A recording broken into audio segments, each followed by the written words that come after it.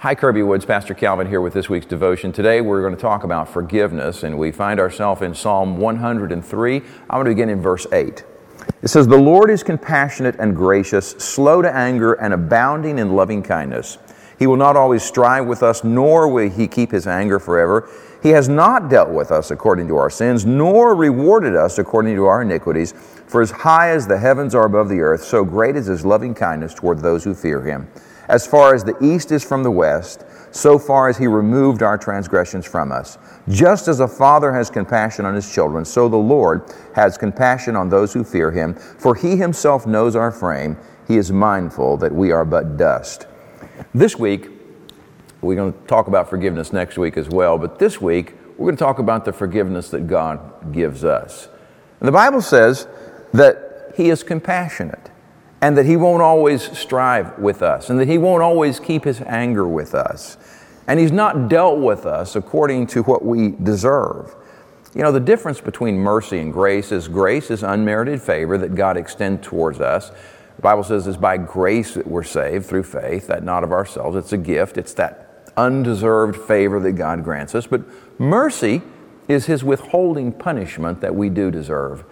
And God is a merciful God. And the Bible says He's not dealt with us according to our sins, nor rewarded us according to our iniquities. Sometimes people say, "I just want what I deserve." No, I don't think any of us want what we deserve, because the Bible says that all have sinned and come short of the glory of God, and all of us are worthy of eternal separation from God, because we're all sinners. But God hasn't dealt with us according to what we deserve. He's dealt with us according to His loving kindness. His chesed is the Hebrew word. It is a compassion, a grace, a mercy that expands beyond even our comprehensive ability. As the heavens are higher than the earth, so is His loving kindness towards those who fear Him. As far as the east is from the west, that's how far He's removed our sin from us.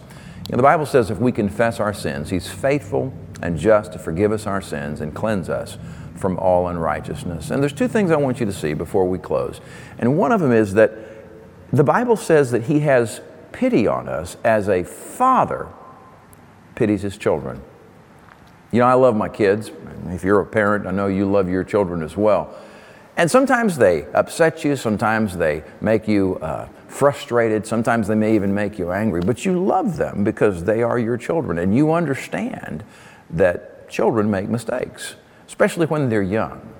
God sees us as His children, and He sees us as people who sometimes make mistakes. The Bible says that He knows that we are but dust.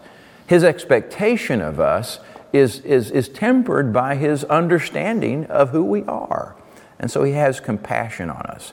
And then the second thing I want you to see is the promise He's given us is that if we confess, we say the same thing about our sin that He does. That's what that Greek word in 1 John 1:9 means, homologeo, to say the same thing. If we confess our sins, He's faithful and He's just to forgive us our sins and cleanse us from all unrighteousness. So as the devil tries to beat you up this week, he tries to put all this guilt on you and bind you in the things of the past, just remember, God's forgiveness is greater than anything you could ever done. And it's rooted and it's grounded in His character, in His love, not in you what you deserve, but in His love for you. I love you too. Sunday school this week, service at 10:30. God bless you. Look forward to seeing you at Kirby Woods this coming Sunday.